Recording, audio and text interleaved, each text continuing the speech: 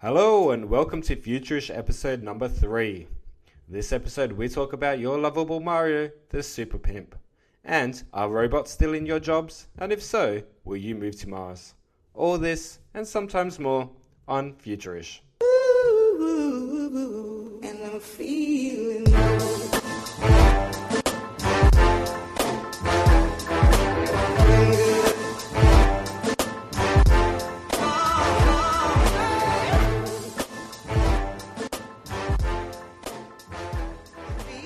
Okay, let's do this. All right, welcome to Futurish. We're doing this. We're recording live. Oh, we're recording. Oh. Yeah, we're live. So, welcome to the show, guys. My name is Peter. I'm talking from Australia in Melbourne, or Melbourne in Australia. And I'm joined with me by who is it? Hey guys, it's me, Gerhard, and I'm here in Helsinki, Finland. And not Finland, Helsinki. Not Finland, Helsinki. No, I'm in Helsinki, Finland, or Finland, Helsinki. What the fuck? I know. I've only had like one sip of whiskey, so I'm actually not drunk. I don't know what it is. It's just I think I don't know. I have no excuse. It's just really nervous, like little kids, little girls, like giggling. It's a podcast. Oh my god. Okay. Whew. Okay. Well. What do we have this week? Well, first of all, yes. First of all, well, let me see something. Oh, this is terrible. You're not supposed to just look up now. You're supposed to be prepared. Oh, yes. shit, well, no, that's fine. We'll keep this. We'll keep this for the end because I had actually received really nice comments on our last episode. So, but let's do this at the end. Okay. If we have time to discuss this. Yeah, that's when we have our viewer sort of response. Exactly, because still have to. No, they're not. Can you view audio? Yeah, you can't. Yes, you can. Okay. I see sound, and I visualize it. Okay. Cool. Mm-hmm. No, I obviously don't. But... Colorful unicorns. Unless you're speaking as a shark. First story. Whew. Okay, so the first story today, we're going to dive right into it because Did you know this week is E3? Oh, yes. Of course. What's E3, you may ask? What's E3, Pete?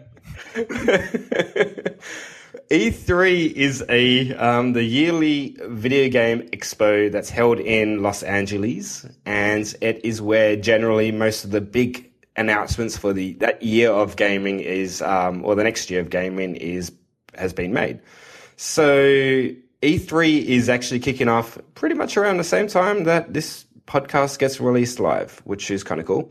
So it's actually tomorrow our time, but today your time. Because it's the future when they're listening. Because it's futurish. Yeah, exactly. It's futurish, and this is how we work things out. We manipulate time just for your viewing audio pleasure. So, by the way, story here. Wait. Yes. What is the E stand? What does the E stand for? Is it like Electronic Entertainment Expo? E3. Oh, yeah. Yeah. Yeah, just got it. Okay, I love how you said it all out, and then you're like, oh yeah, the E's, the 3 E's. Oh shit, E3. I get it. Yeah.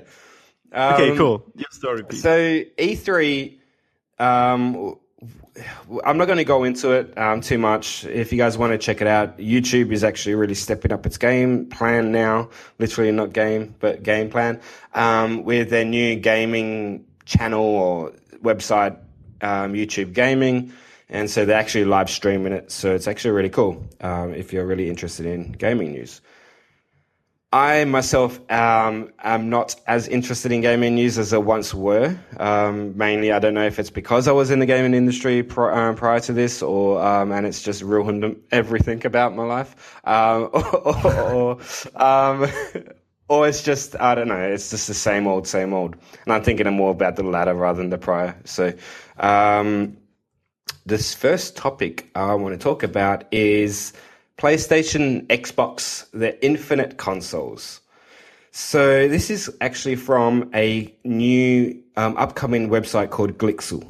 And Glixel is like a reimagining of gaming journalism. It's actually really cool.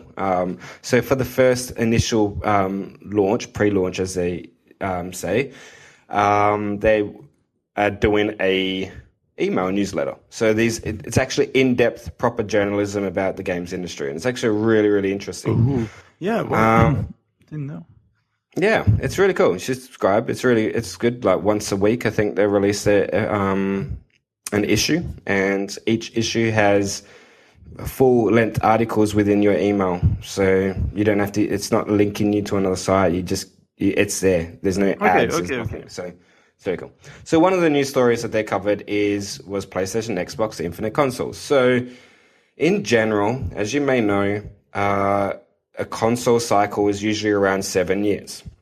And generally, it's like the PlayStation 3 to PlayStation 4 was a little bit longer, I think around 10 years or so. But generally, they try to get a new console launched every 7 years. However, now because of, I don't know, just common expectations, that's going to change. There's no longer going to be a new console cycle every 7 years. There's going to be a new console cycle every year. Have you heard about this? Yes. Well, I'm not sure. I mean, I'm aware. Well, when did the PlayStation 4 and Xbox One release? When did they release? I think it was 2014. Yeah. Exactly. Yeah. Now we have 2 years. It's going to be. Yes. So it's actually not going to, there's no longer cycles. They're not going to do it. They're going to take the iPhone approach where a new console is going to be released every year with a little bit beefier capabilities. And then always, for every single cycle, the games will support a couple of revisions of that console cycle. So if you own a 2014 original PlayStation 4, you would expect about 3 years of support. Yeah. And the longer your support of that game, it means that you might have a bit choppier gameplay, a bit less graphics, things like that. It's basically you're now being it's able basically to... what you it's have with your phones, basically. But, I mean... Yeah. I actually had a really, exactly discussion about exactly this topic. When was it? 1 or 2 months ago with Moritz and Laurie, 2 friends in Vienna. And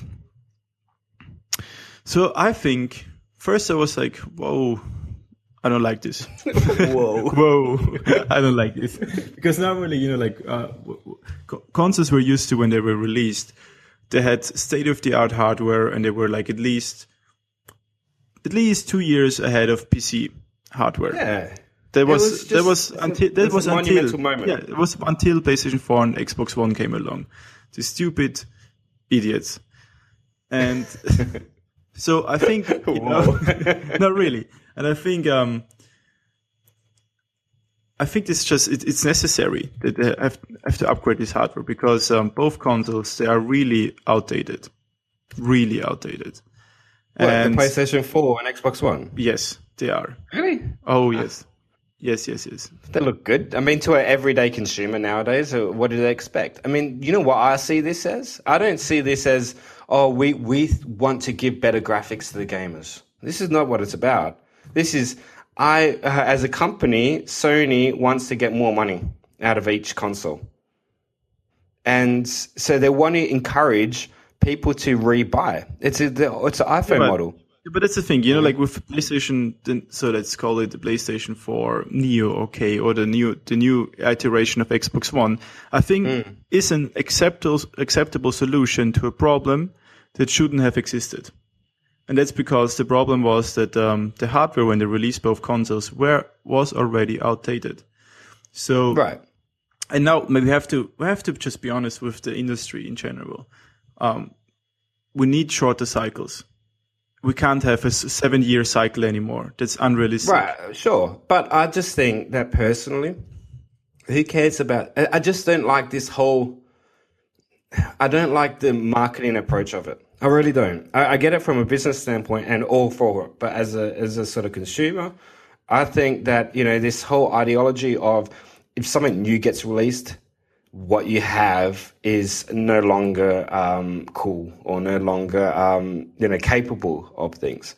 And, it's their intention to drive that sort of need for new and cool and upgrading. I don't know what I'm saying, but you know what I mean. I know, Pete, what you mean, but times change. That's just how it is, and I think it was just a matter of time. Consumerism.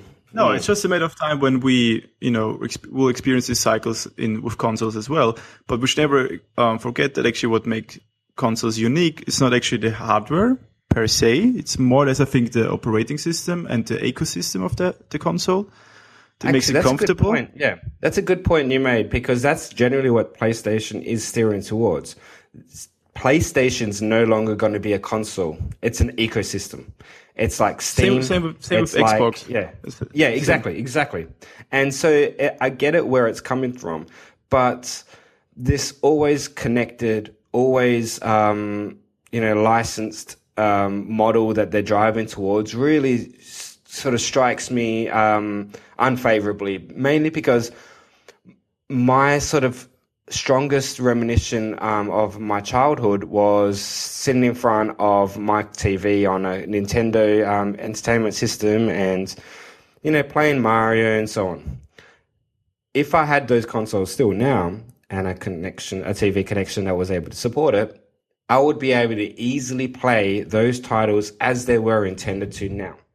You knew that those games were made for that system, and so no matter what you go in the store and you could buy a game, and you knew that your console would run it, and you could run it, and you didn't need an internet connection to connect to. You didn't need any of that sort of stuff.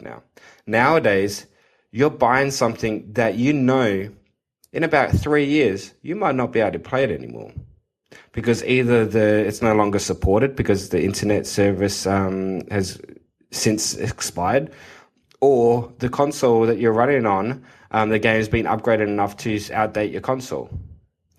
You know what I mean? It's just. I think I know what you mean, but to be honest, okay, when we all look back to the times when we all played on Nintendo 64, and I think it's kind of romanticize it. It was a very romantic image. It was the first time we really experienced this magical worlds and this game experience with friends. And now, well, to be honest, when was the last game from a newer game that you have, you've had the same feeling? What, like amazing experience? Similar to you remember to Nintendo 64, because everyone, even people who don't play games, Uncharted 4, hands down. Don't play games. They always have one of them have played Nintendo 64. Yeah, sure. Sister, and that's probably even where I'm leaning. Yeah. I mean, it is one of those, like you ask anyone and they'll say, I'm not a gamer, but I love Nintendo. That's their thing, right? So, but that's Nintendo's smart marketing. Nintendo is as a brand as strong and as valued as a brand as Disney is, right? Exactly, because Nintendo, when you look at their history, they started as an purely entertainment company. Brothel. It was a Nintendo brothel with Princess Peach and Mario, the brothel owner. But it was a brothel, I'm pretty sure. Nintendo had love houses. Did you not know that? What the Nintendo fuck used to, when Nintendo first started, there were No. Google it. Google it right holy now. Shit, no. Okay. By 1963, the company had tried several small niche businesses, such as cab services and love hotels. What there the fuck? I didn't know that. Holy shit. Yeah. There were they used to make playing cards for gangsters. No, but I'm kidding as well. But they started with playing cards, and then they tried for gangsters. Guys. They weren't playing cards; they were playing cards made for gangsters. Okay, and then probably they were short of money, and then it was like, hey, we should start some love hotels and can distribute our cards there. Everyone starts from a beginning, right? And so my point I'm trying to say is that I love this idea of singular experiences, and I don't like external things like impeding on that. Like, for example, the iPhone now. Do you see the iPhone as a game device? No. Do you see it as anywhere near for gaming? No. Right? But there could easily be something that could be used for that, right? If the experiences for gaming weren't monetized or like just shit to heaven. This doesn't fit as a game experience, really. It's just... What is it about it? I know it's just iPhone. It's a really powerful little computer you can carry around. But it's not for gaming. But it could be. If it was targeted and, you can get some good experiences out of it. Not sure. The problem is that generally for me, like there's been games on the iPhone that I've liked, but nowadays you can't play them anymore because they're outdated and no longer supported. What will happen is a game that you bought, like a company might no longer support it anymore, and we just pull the plug, and you can't download it anymore. Okay, so you paid money for something that you can no longer use. Okay, but I think we have to be a bit. We have to give Sony and Microsoft a bit of slack. Oh yeah, because let's give a multinational conglomerate. No. Like in this approach, you have to think let's see how it goes. It's the first time that you're gonna try it, and maybe it's before the next generation. It's just like a 1/2 step. Sure. But if they stay with, for example, a 3-year cycle, I'm fine. That's not a problem. Right. 2 years, too short. 1 year, not acceptable. So, okay, I answer this, right? Yes. Why, as a consumer, would I use and go and use a PlayStation compared to a PC now? All the benefits of the PlayStation are now no longer there when I could just do the same and still have to upgrade my PC. Nah, it's still different. That's the thing. Again, it's not the hardware, it's the ecosystem. Both Sony and Microsoft. It's the ecosystem with having exclusive titles. It's the ecosystem with just the software and having... So it's the thing is, you don't have to worry about anything. You just plug it in. Well, now do. No, now you do. Because now you have to worry about, will my game support it? No. Well, the thing is, but then it's like every 3 years. I will buy the new console, like the upgraded one. Yeah. Because why not? Fuck it. What, you're going to buy it this year? Let's see, maybe. Really? Really? What are you doing, Gary? No, but when did you buy your last PlayStation? The last one was yesterday. And wait, what? You bought a PlayStation yesterday? No, I might buy. I'm seriously considering buying the upgraded version. Cheap. Why not? I like it. Why not? Why? What is it going to offer you? Fucking awesome hardware. And a little bit better graphics.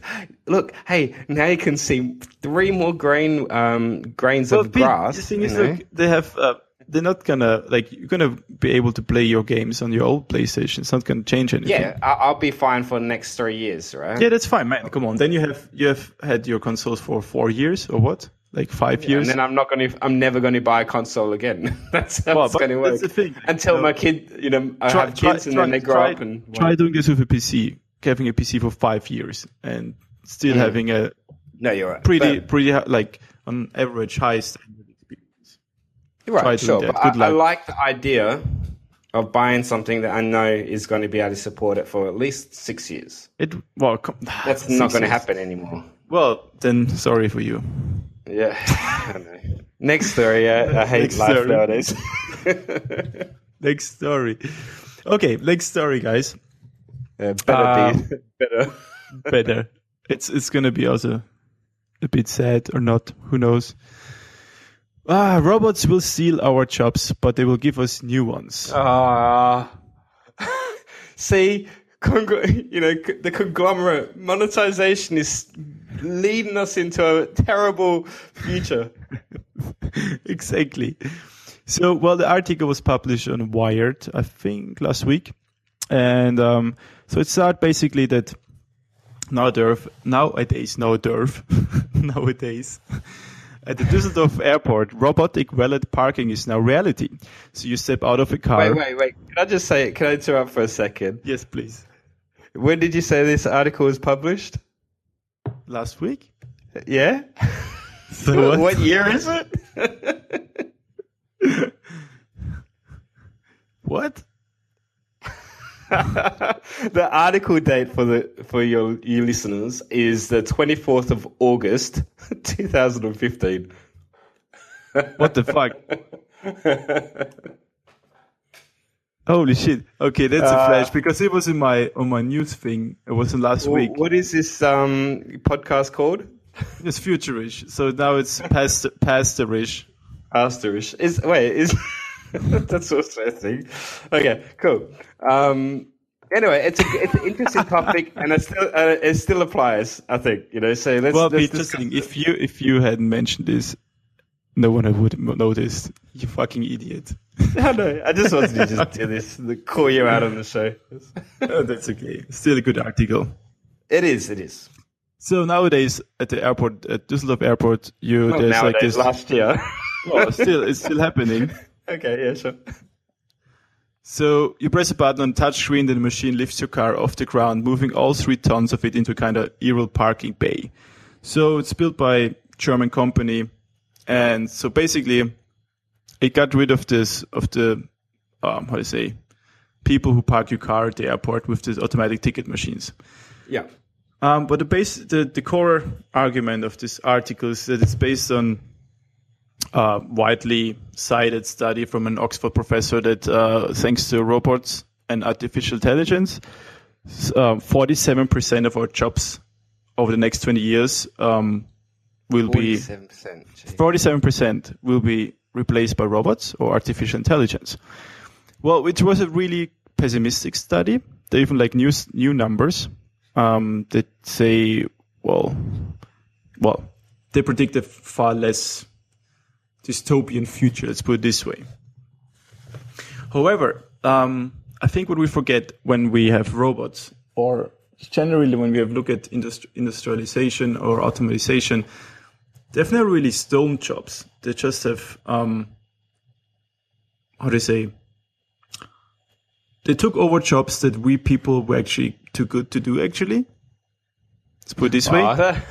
No, really. Terrible. No, like human beings are not like our brain is not just made for doing simple automation jobs. Right, yeah. Unfortunately, many people do it because they didn't have the opportunity to be educated.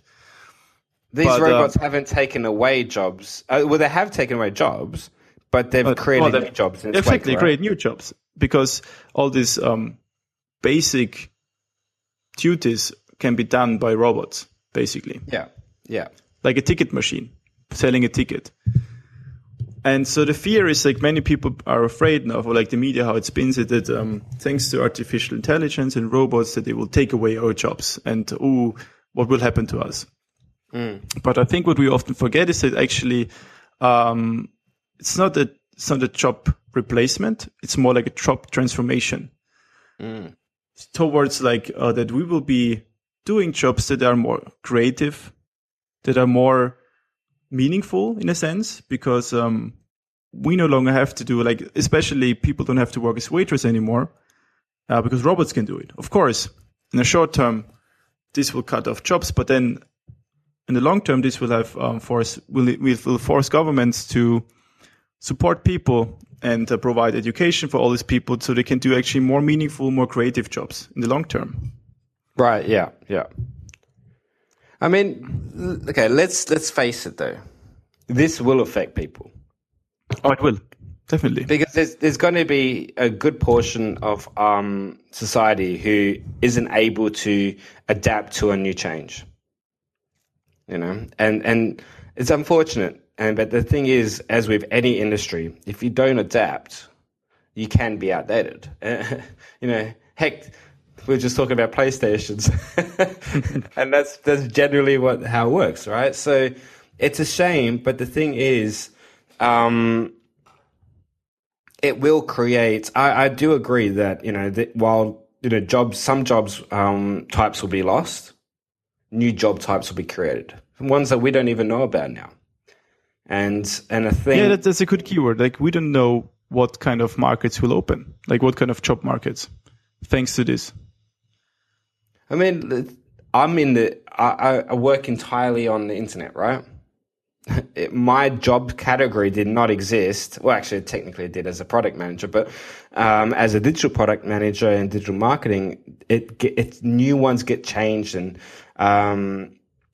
job categories can get skewed a bit to new areas, new platforms, new changes, and so it is interesting to see what will happen. Are you scared about this change at all? No. Okay. I agree with you when we say like it will affect people. Definitely will affect people. But let's put it on the scale, on the relative scale, that okay, in the short term maybe it will I know how to say, replace in a short term 30% of the jobs that exist right now. Yeah. And this will affect, unfortunately, people. So I guess what's important right now is that actually governments start preparing the job market and these people for this change. But this has happened already. Had happened before. And when with industrialization and automation, wait, sorry, I lost the connection, Skype. Are you back, Pete? Yeah. We're here. Okay, good. So we forget like this happened before, and but in long term, like we're talking about 50 to 100 years. Right. Yeah. It will create new jobs, and it will make it sounds so bad, but when we think of people who clean other people's apartments, who are chefs, who are waitresses, work as tickets sales shop. I think these people are meant to do greater stuff than this. And if we see like robots and AI will take over this, then we will create a job market where people, this is covered, these kind of areas, and people can focus on more creative stuff, on more meaningful activities. But of course, this needs to be industry, government, politicians, they need to prepare for this kind of scenario. So we kind of need to build a safety net for these people when this event happens, that robots and AI will take away these jobs, that these people are not left behind. Right. Yeah. I mean, I guess with anything new that you introduce, you have to think about the repercussions that they will, also introduce. But, one thing I got to say about this, I'm a bit torn about it. One hand, I know that my future and everything, I'll be able to adapt. It makes, and even if I'm not, I'll be, my current role gets replaced, then, then I'll just have to jump to a new one. The problem is that some people, who work these type of jobs that are going to get replaced by robots, might actually enjoy what they're doing. They enjoy the sort of repetitious behavior that is involved. They enjoy the lifestyle that they live. So they don't want to be working in a new, fast-paced environment where they're having to adapt to all of it, right? So, and then on the second hand is that you're introducing all these robots. You're really basically replacing all customer service, really, right? Your first moment as a customer when you go to a storefront in the future will be robots.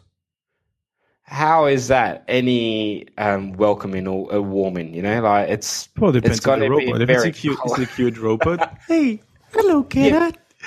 Would you like to eat? Sorry, I'm not looking for something to eat. I just like a drink.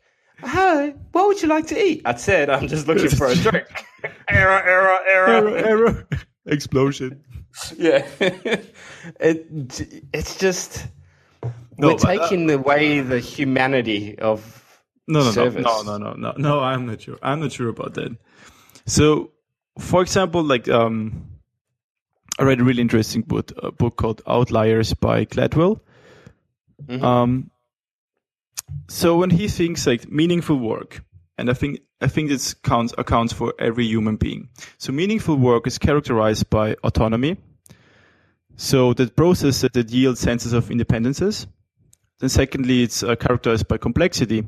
So work that engages the mind and imagination. And thirdly, meaningful work is characterized by a connection between the effort and reward. So there's a noticeable return on the uses of time and energy. And Right. I'm not sure if, for example, many of these really basic jobs where people are forced to do it because they have no other choice. People have to do it because they have to earn money for the family. They have to survive. Maybe they find joy in it because they have no other choice. But I think if you once show them the opportunity or the alternative, I think they will see the difference, Pete. I'm not sure if there's... Well, if it's a more positive... Exactly. Because right? I think... It may not always be more positive. No, but most of these people have this work on these basic jobs. And I really don't mean this with any negativity. They're all necessary and really grateful for all these people who work there.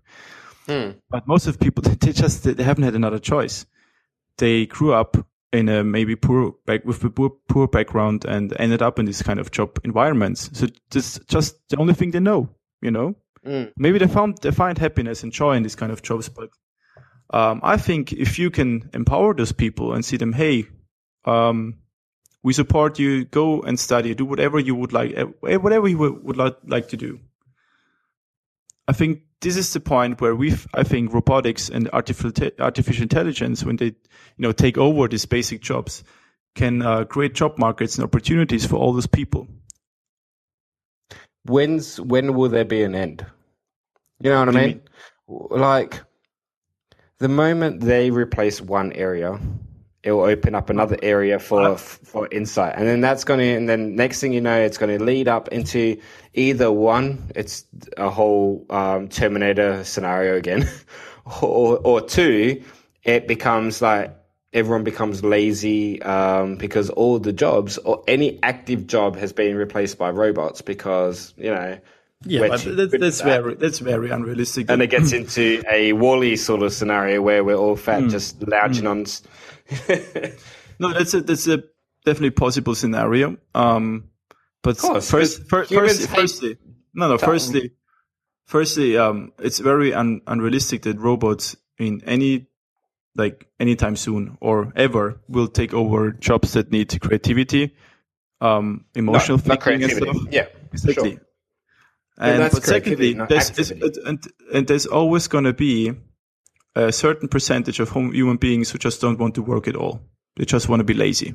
It's just how it is. To be honest, like, I would love to not work.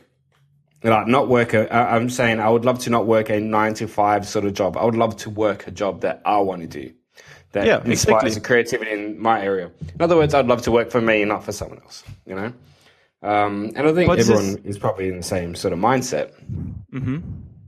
Because then it's rather than it's about making money to feed your family and live, it's making money. It's not even making money. It's just doing something that you love. But then also like this, it's very, very nice that you mentioned this. There was who was it? I remember. I think it was someone called Professor Andrews Oswald. I think it was a paper he wrote on. It says like when basic needs are met, it's easier to be creative. So when you have a safety net, you're more willing to decrease. So exactly, it's the same case again. When you can provide this when all the basic needs are met, so people know they have a shelter, a warm shelter, health insurance, they have a basic income, they can pursue more creative activities. Same what you said. You would rather do something on your own instead of doing a 9-to-5 job. Yeah. No, I definitely agree. But it shows the complexity. People will lose jobs in the short term. But we talk about, when we look at the relative time span of human history, it's going to be very, in the short term, people will lose jobs. In the long term, hopefully, politicians and industry will prepare this, how do you say, a safety net for all these people and provide education so that they can pursue their creative road or journey. Let's put it this way. Yeah. So I think we shouldn't be afraid of it. And I think media should be. That's my opinion. We just let's work proactive towards this change. Yes, and Proactively, yeah. well, speaking of change, this kind of actually ties in because I mean the future is it's unknown, and always the unknown is scary, right? And that's generally how sort of the situation goes. So since this is primarily the Elon Musk show, since we love Elon, No way. or I do. So Elon, good old Elon. His goal is one thing, and it's always been one thing since he ever, I guess, was born. I don't know. I assume so. I don't know the guy personally, but I would imagine this was his one dream when he woke up and he was born, and he's like, shit, Mum, I'm going to establish a colony on Mars. So basically, Elon is going to reveal. He's Iron Man. He's Iron Man. He's Iron Man. So he's revealed. He's finally beginning to reveal how he plans to establish a colony on Mars.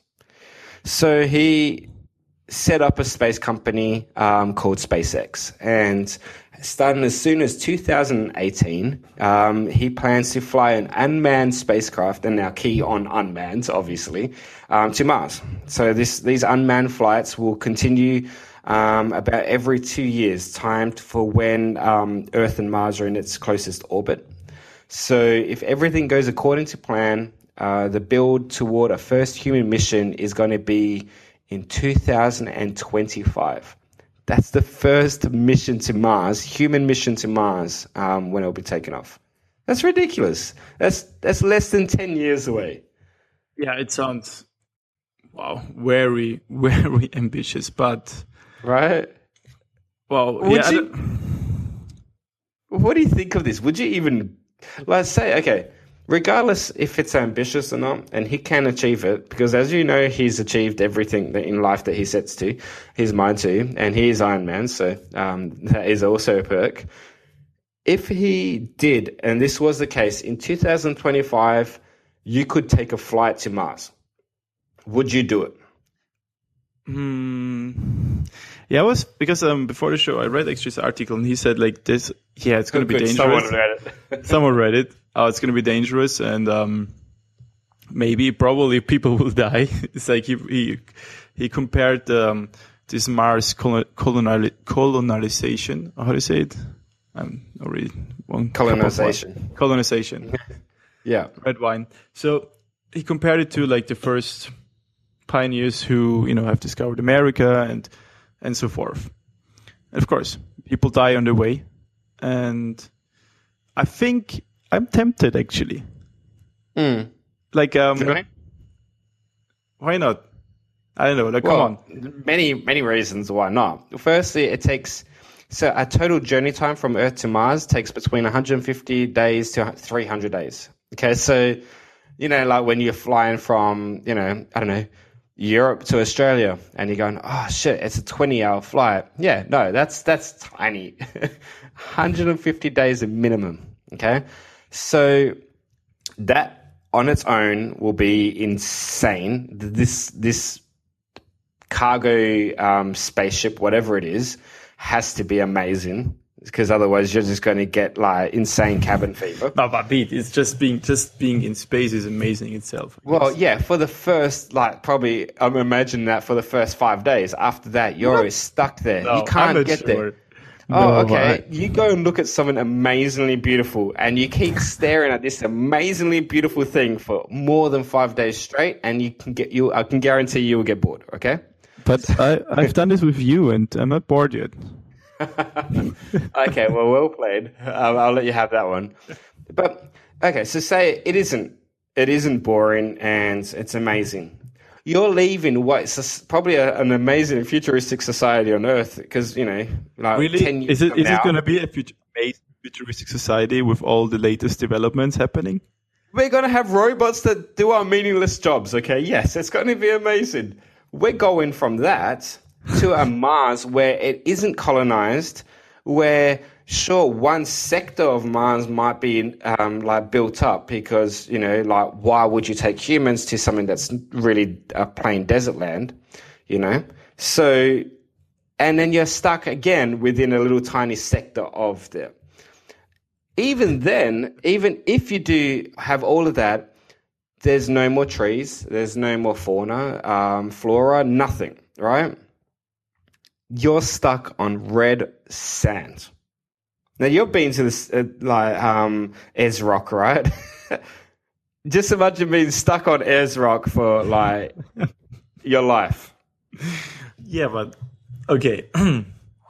It may be Mars and all, but it's still a shitty fucking place. First of all, I think it takes more than 5 days to get used to the space travel. Just like imagine you can float around all day. Imagine all the shit you can do. Holy shit! I don't know. I already have 10 ideas I would try. Okay. We'll definitely discuss this what would you do like in another episode of thing. But then secondly, like, okay, well, if you're right, Ayers Rock, boring as hell if you have nothing to do. But then you go to Mars and actually you have a mission. You have a mission to build. It's what I read. Like, it's not about just like land on the Mars and say, hey, and put a flag in the ground. It's actually building the first foundation for a station. So you're there. But you're there with a mission. It's not just like go there, land, wave 1, 2, 3 times, and then go back to Earth and then be questioned by conspiracy theorists that you haven't been there. No, I don't think these are actual return trips, right? No, I think they're not return trips. You're gonna stay there and you're gonna die there. Pretty sure. Jesus, this sounds. Where's my ticket? I'm buying one right now. You sold it, yeah. Yeah. Well, but I think it's like you're there with a mission. You have to imagine. It's like the first space colony, man. And who cares? No, it's not who cares, man. You have to think imagine the bigger picture of this. No, okay. Firstly, the big picture, sure, it's great. You're one of the first colonizers of a new planet, right? And because it's the expectation that Earth is just going to go and die, right? No, it's not an expectation. It's just like, Well, it is because we don't, we assume they've seen a decline. Is one thing that the whole goal of moving to another planet is to start and create a new life. So human society and the civilization has another start and a better chance of survival, right? But having said that, your life is still short. So, like 150, like a year of your time spent traveling is meaningless in long pictures. Yeah, but right. But you're not gonna return. So who cares if you're like in your mid-30s, 1 year travel, and then you're gonna be on Mars and build a fucking space station. But you'll be leaving all your loved ones, all your friends that you've known. Everything that you've built, and the only thing you're taking with you is maybe a little backpack and your knowledge, So you are really casting away everything you love to build a future. So you're the thought of like, of course you leave your loved ones behind, but then you actually build the foundation for all future generations, and I think it's a really noble thought. And I can live with that. It's a noble thought, but is the practicality of it actually feasible? Think about war. Think about power struggles. Sure, we've got Elon as our savior, but Elon is just one man. Is actually Elon religion or something? If not, we should start. It's going to be an Elon religion if we go to Mars because of Elon. Okay, so Elon is going to be the god of that world, and Actually, I just sold myself. I'm going to Mars. No, but the thing is, like, you don't need to, Pete. But I think I would sign up for that. And then It's you can just, I you can look up connect Pete and with say like, "Whoa, look, Gary's up there somewhere, and he's dead probably." No, the All for moment nothing. the moment you fly off, I'll just automatically assume you're dead, and there goes Gary. There goes Gary. Pete, one for the team. No, you're dead. Like it's well, who is God? Like I don't know him. It's just it's the futurist show with Peter, and that's it. Yeah, well, but no, I think I hope it will happen. My last words on that, and I think it would be one person. I would be one of them who would sign up. But I mean, it's unrealistic. They wouldn't pick me. I don't have anything to offer to them, except a beautiful face. Okay. Next story. We got time for. Well, it's 45 minutes. Do you want to go in your? Wait. Let's see. Well, let's wrap it up. Maybe we can some comments from last week. Okay, sure. So one comment was that, for example, on the topic of meditation, that one comment was that, for example, companies nowadays like Google, Facebook, and so on, they encourage meditation, sort of do it so the staff can actually increase performance. So that actually it's not about their well-being. So it's just like well-being is a sort of extension of capitalist ideology. Okay. Which I see the problematic in there. It's not like, companies see, oh, well, let's give people spaces for meditation, but not that they feel better or maybe find their true path or whatever, spirit. It's just about so they increase the performance and so in the end contribute to a higher profit of the company. Yeah, of what course. Do you think? Yeah, it's like it's a guaranteed everything. For example, Google's a good example for it. Everything Google does is actually in Google's benefit. So they offer food on site because these people aren't leaving the Google complex. So therefore, there's less time that they're going to be spent away from their desks. And it's just everything is driven and designed to increase the end profit of that company. They don't care about the well-being of those people. As long as that well-being is that those people are dedicated to that company. Because new turnover of staff, if is expensive, to train someone to match the sort of output of another person it takes time and therefore time takes money.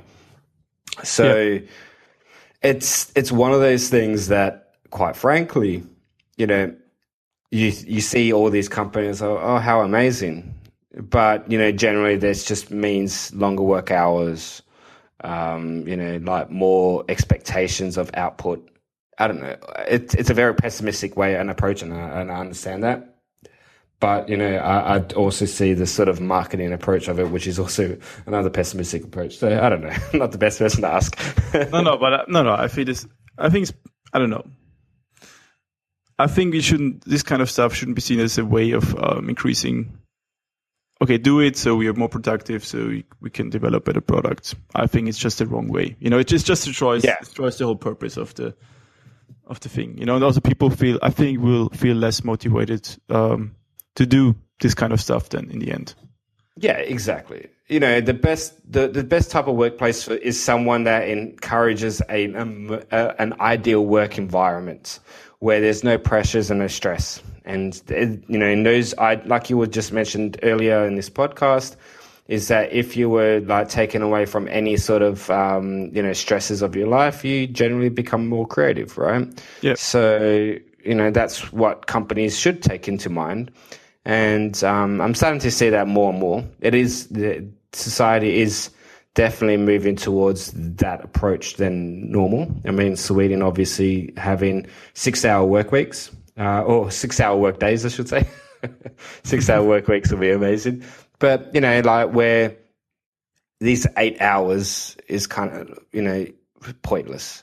Most people only get productive because of only a certain amount of time, Exactly. Yeah. And then one last comment, and this is again also like about Elon Musk and his argument that the chances that we live a simulation are higher than that we don't. And so the comment was, by the way, that's from a friend Omar from Malta. If you hear this, hi Omar. Hey, man. Hey Omar. So his thing is like, okay, if it is indeed a simulation, what the fuck is the point of caring for anyone? So you're just a string of code. Why should I care? And I think we discussed at this point. I highly agree with him because, like, if it's just a simulation, it's just a piece of code, and we are aware of that, it's like, why should I care? Why the fuck should we all care? You know, and I think it's a really dangerous thought. It is. I mean, I still stand by my original statement. Is that what else is there? Sure, we all have an option and choices. Definitely, I agree. The thing is that, you know, at the end of the day, if you found out that your loved ones were code, does that change that you still love that piece of code? Do you know what I mean? But then the love is also a part of the program. It's a code. So what? It's not really emotion. It's simulated. So this whole thing is just like, well, it's not real in the end. All the emotions, love for someone. But what is real? Yeah, what is real? Podcast is not real. But do you know what I mean? Like, the definition of real is this is getting way too philosophical, but like towards the end of it. But the definition of real is based on people's expectations about a certain subject. So if something isn't real, does that mean it's any less like important to you?